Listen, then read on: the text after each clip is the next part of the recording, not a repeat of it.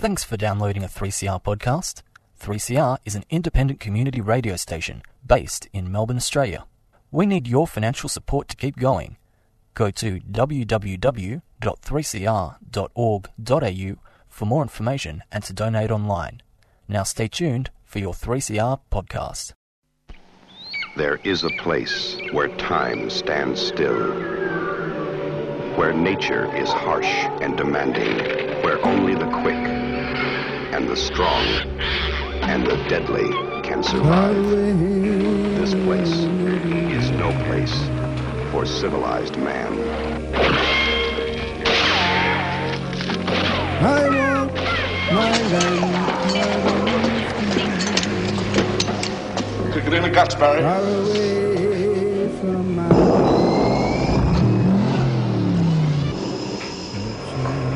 All you've got to do now is pass the Australian culture test. 3 simple questions, 3 correct answers, and you go through that doorway to the greatest little country in the world.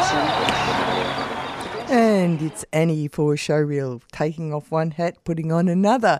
And today we are focusing on, as we always do, on Australian films and the moving image and its industry that surrounds it.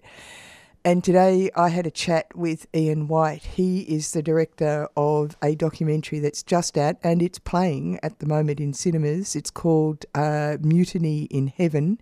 And if you are an aficionado of the Birthday Party, that punk band from the 70s and 80s in Melbourne, but had a bigger world impact, you'll know that that's one of their tunes.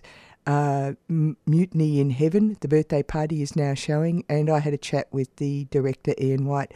Ian White is an award-winning director who has been based in Southeast Asia since 1995, and his work has spanned documentary, features and beyond. He is a fascinating fellow all on his own, so let's have a chat with Ian White. G'day Ian, it's Annie McLaughlin here from 3CR. How are you? I'm good, Annie. Thanks for calling. Yeah, you're okay to have a chat with me now? Absolutely. Yeah, great. I was looking into your history, which is varied and interesting, of course, but I noticed that you were a illustrator, a person who did record covers for Mushroom and Polydor during the period of the rise and rise of the Birthday Party. And I guess I'm interested in the fact that you're part of the zeitgeist of that period, because so was I. I actually remember seeing Nick the Stripper the first time it was aired on TV, with us all around the TV watching it, and what it meant. And I was interested in finding out why you thought it was such an important thing to investigate in a filmic way with this film about the Birthday Party. Having seen the band perform at the ballroom in back in the day, those shows until now have left a really visceral imprint on my mind. They were just such a phenomenal live band. There was an intensity and an honesty about those shows that you rarely see. You might see heavier bands or faster bands or louder bands today, but I think you'll rarely find a band that performed with the same intensity that the Birthday Party did. So when the opportunity arose to make a film, it was a really easy decision to take on. There was really no question that I wasn't going to make it. So a no-brainer, as they say. Yeah, because, I mean, having lived through that whole period and being actually part of the whole ebb and flow of the cultural world of that period, a lot of times the mainstream talk about the 80s in a way that it's like I wasn't in the same 80s that they're talking about. So it's really quite a relief to see some films that are documenting things that were so important at the time. and seem to have escaped the attention of the mainstream. I was really fascinated by the way you are a collector of details. I mean, obviously, the birthday party is the whole history is a range of things. There's the things that you've decided to keep in and things you've decided to keep out. But I had the impression that at a certain point you became completely interested in the characters of the individuals. Yeah, all of them are such interesting, dynamic, compelling, and charismatic individuals. And I think that the combination of these 5 people is what made the band what it was. It's definitely a case where the whole was greater than the sum of the parts. Did I get that right? Yeah. Or have I mangled it? No, I think you're right. I think you're completely correct. Yeah. I mean, because Nick Cave is like hungry for validation and greedy for fame, while Roland S. Howard is actually the poetry of the show, right? Yeah, they all brought something to the band. And I think if any one of them hadn't been in the band, if you take Tracy Pugh out of the birthday party or take Nick Harvey out, it's just not going to be the same band, is it? So it's that unique chemistry between 5 really distinct individuals. The other good thing about making the film is they're all really lucid, intelligent, thoughtful people. So they had a lot to say and they had a lot of interesting things to say, which is not always the case in a band. Well, So that's that true. was great as well.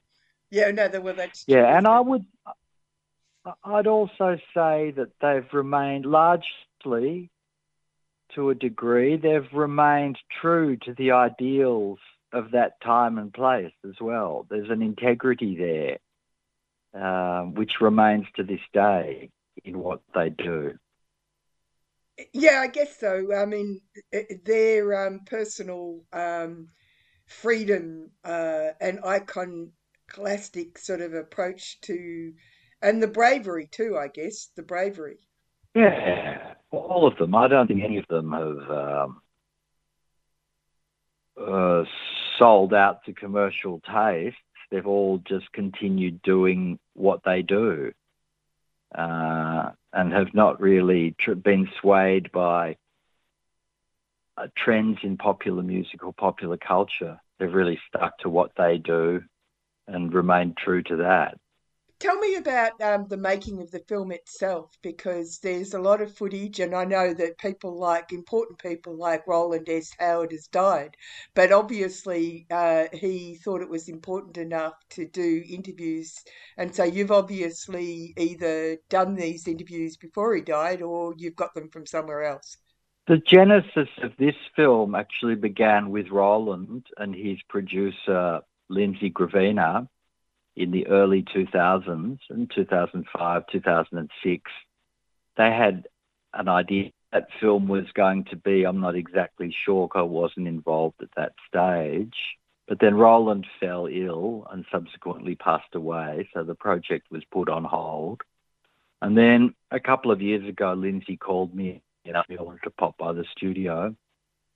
So I went down and Mick was there and we talked about what could be done with some of this material that had been collected. And Roland's interviews stem from that time.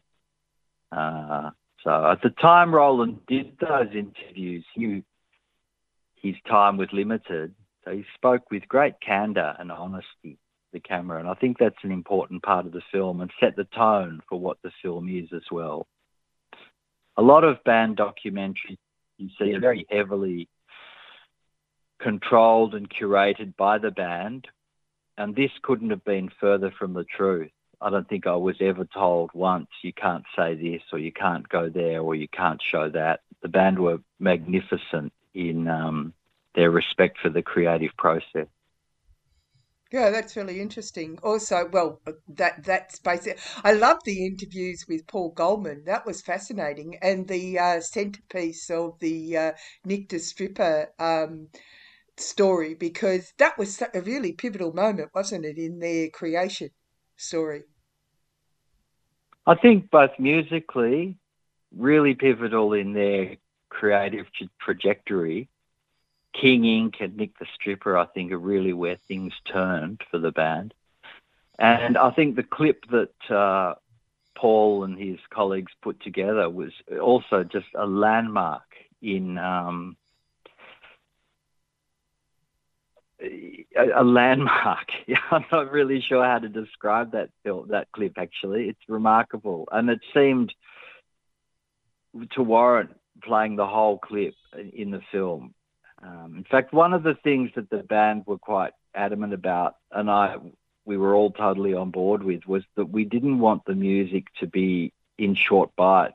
Coming back again, a lot of band documentaries, there'll be a lot of talking heads. Then you may only get 10 or 20 seconds of a song, and then it's back to more talking. But we really wanted the music to be front and centre and to drive the film.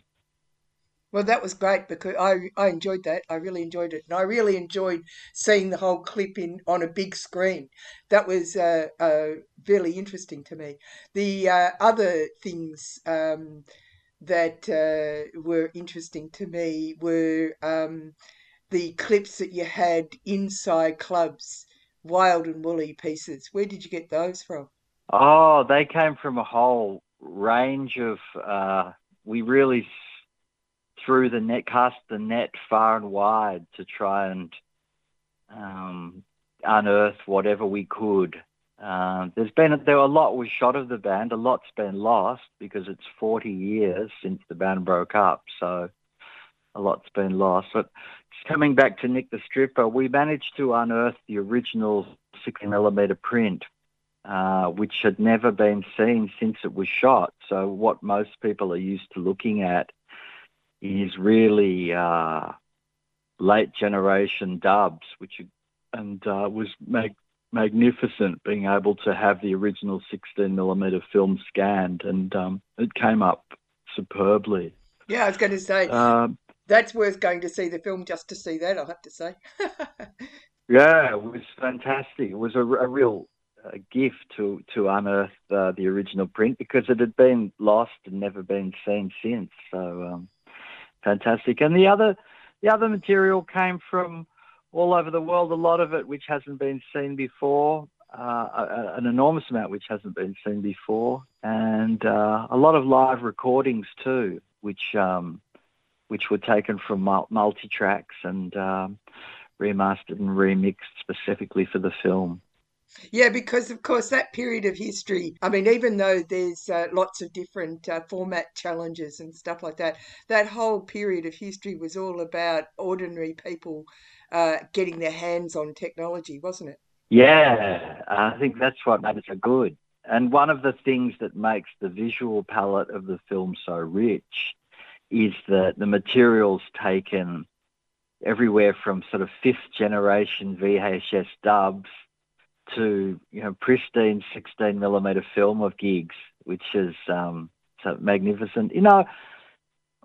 Films these days, most films, the production values are really shiny, really commercial, and I always think, a film, the aesthetics of a film should be anything you want. If you read a novel, the style can be written in any sort of style, yet films always have a sort of generic aesthetic to them. So I wanted to take the opportunity with this film to make something that was really rough and dirty and had a really handmade look, which again stems back to the era. There were all these, in going through archival materials, I came across all these wonderful textures that don't exist anymore: aerograms, postage stamps, contact sheets,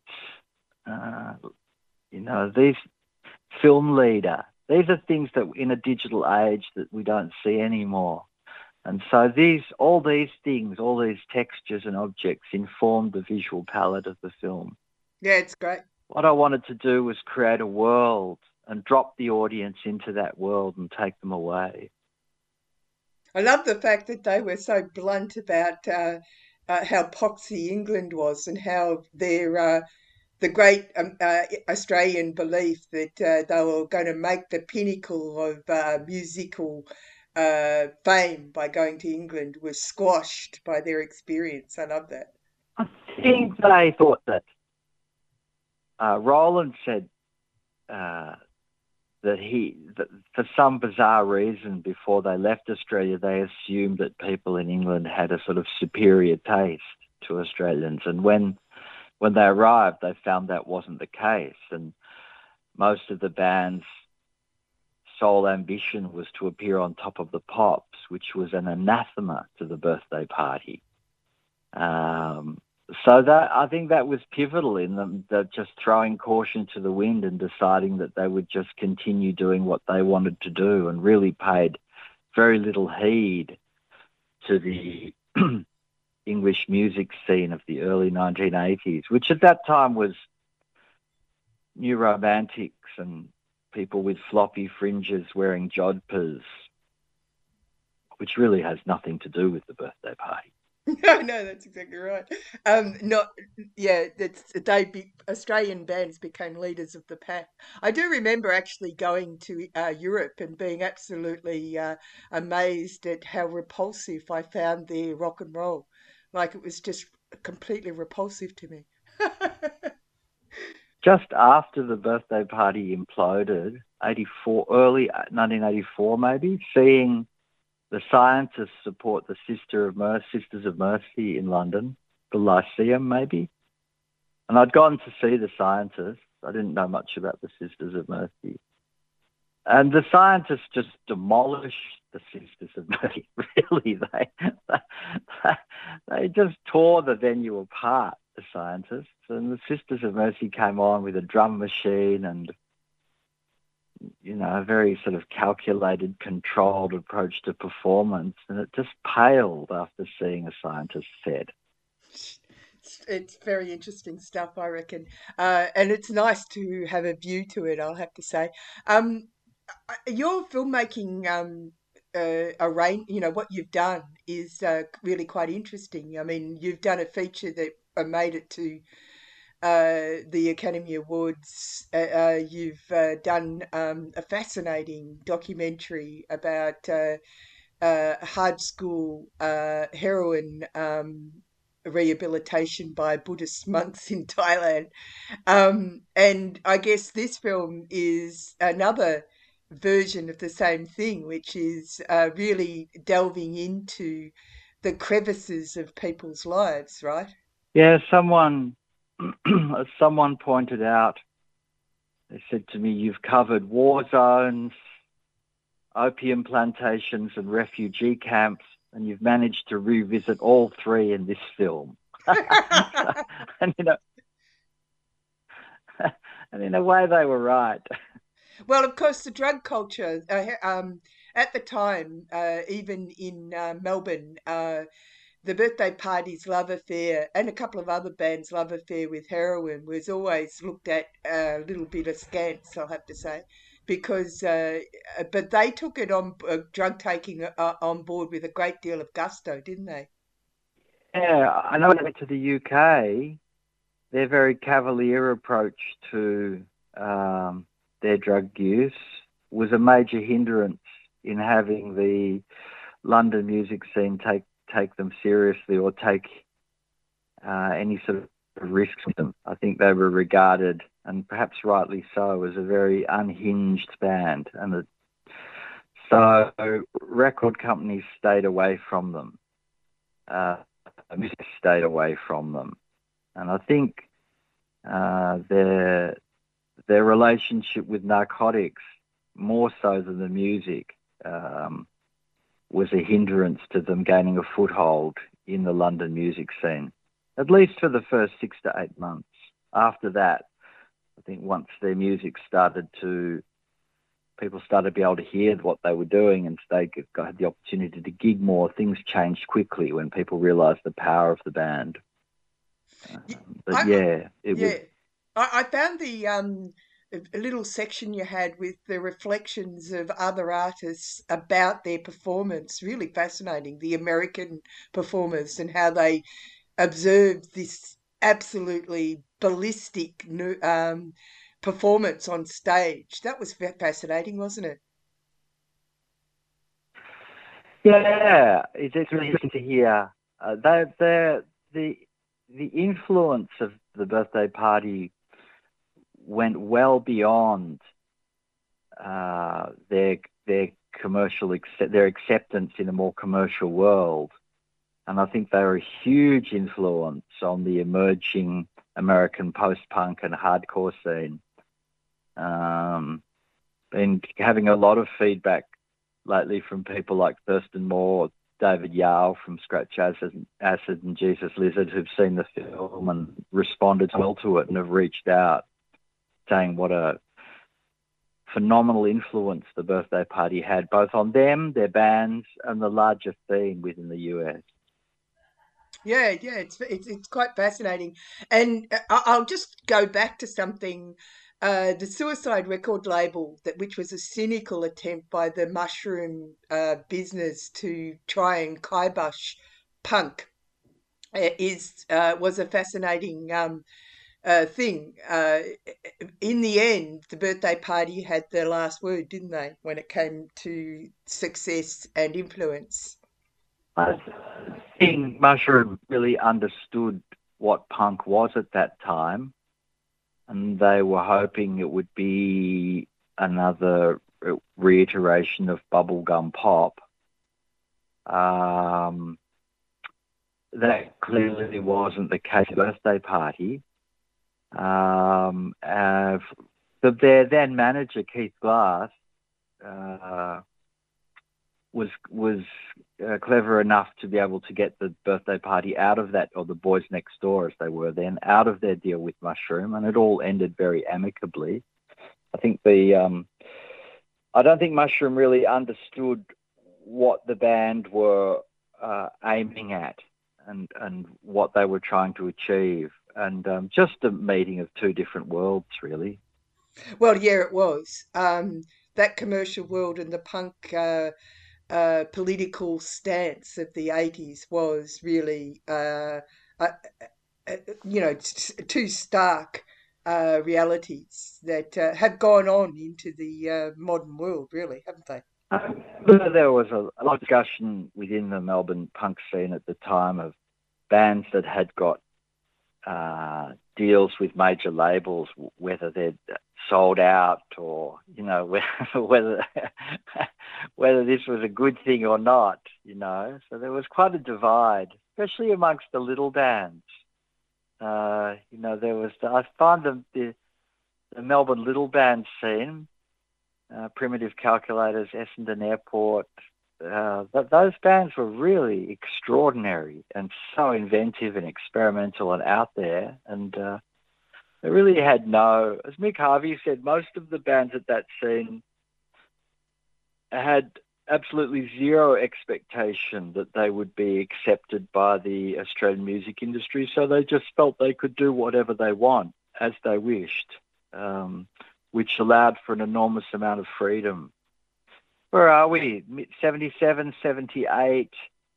The Australian music scene was still incredibly driven by Countdown. So, to imagine that you can break into that world is just... Well, it's fascinating because I actually saw Essendon Airport, and all those fabulous names like Serious Young Insects and stuff like that. You do actually point to the background that the Boys Next Door birthday party came from, this textured musical background. Yeah, phenomenal scene. And to this day, I think that Melbourne, in that period of time, was just one of those places where you really want to be. A totally unique scene, really nothing to do with the punk scene in London. Probably, I wasn't in New York, but probably closer to the New York punk scene than the UK punk scene, I'd say. Yeah, I think so too. And I think people were just doing it for themselves, really. That was what it was about. It was about you were allowed, just do it. Stand up, do it. Thing I think made that so unique was there was an enormous amount of cross-pollination or crossover between musicians, photographers, filmmakers, writers, painters. And a lot of the people from that scene went on to have really significant careers internationally as well, a huge number of them actually. Which just is testament to how fertile and how incredibly vibrant that scene was.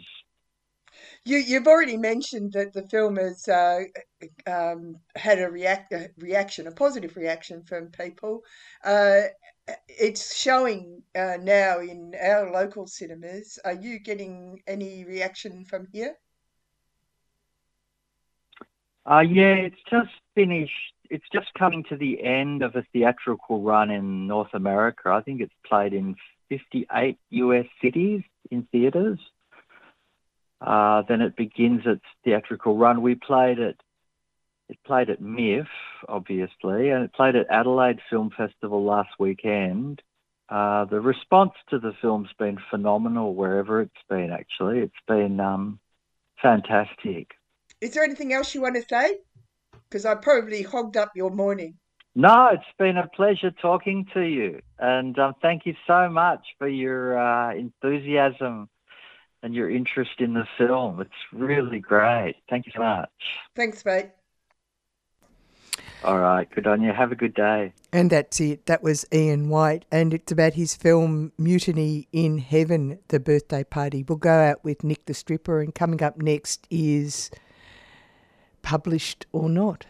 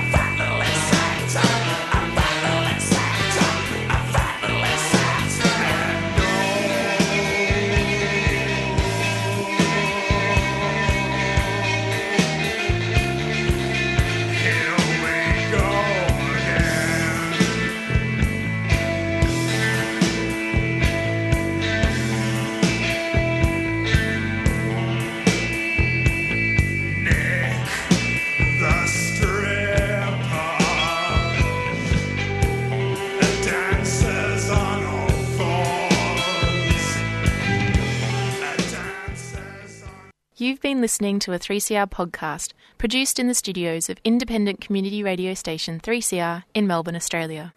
For more information, go to allthews.3cr.org.au.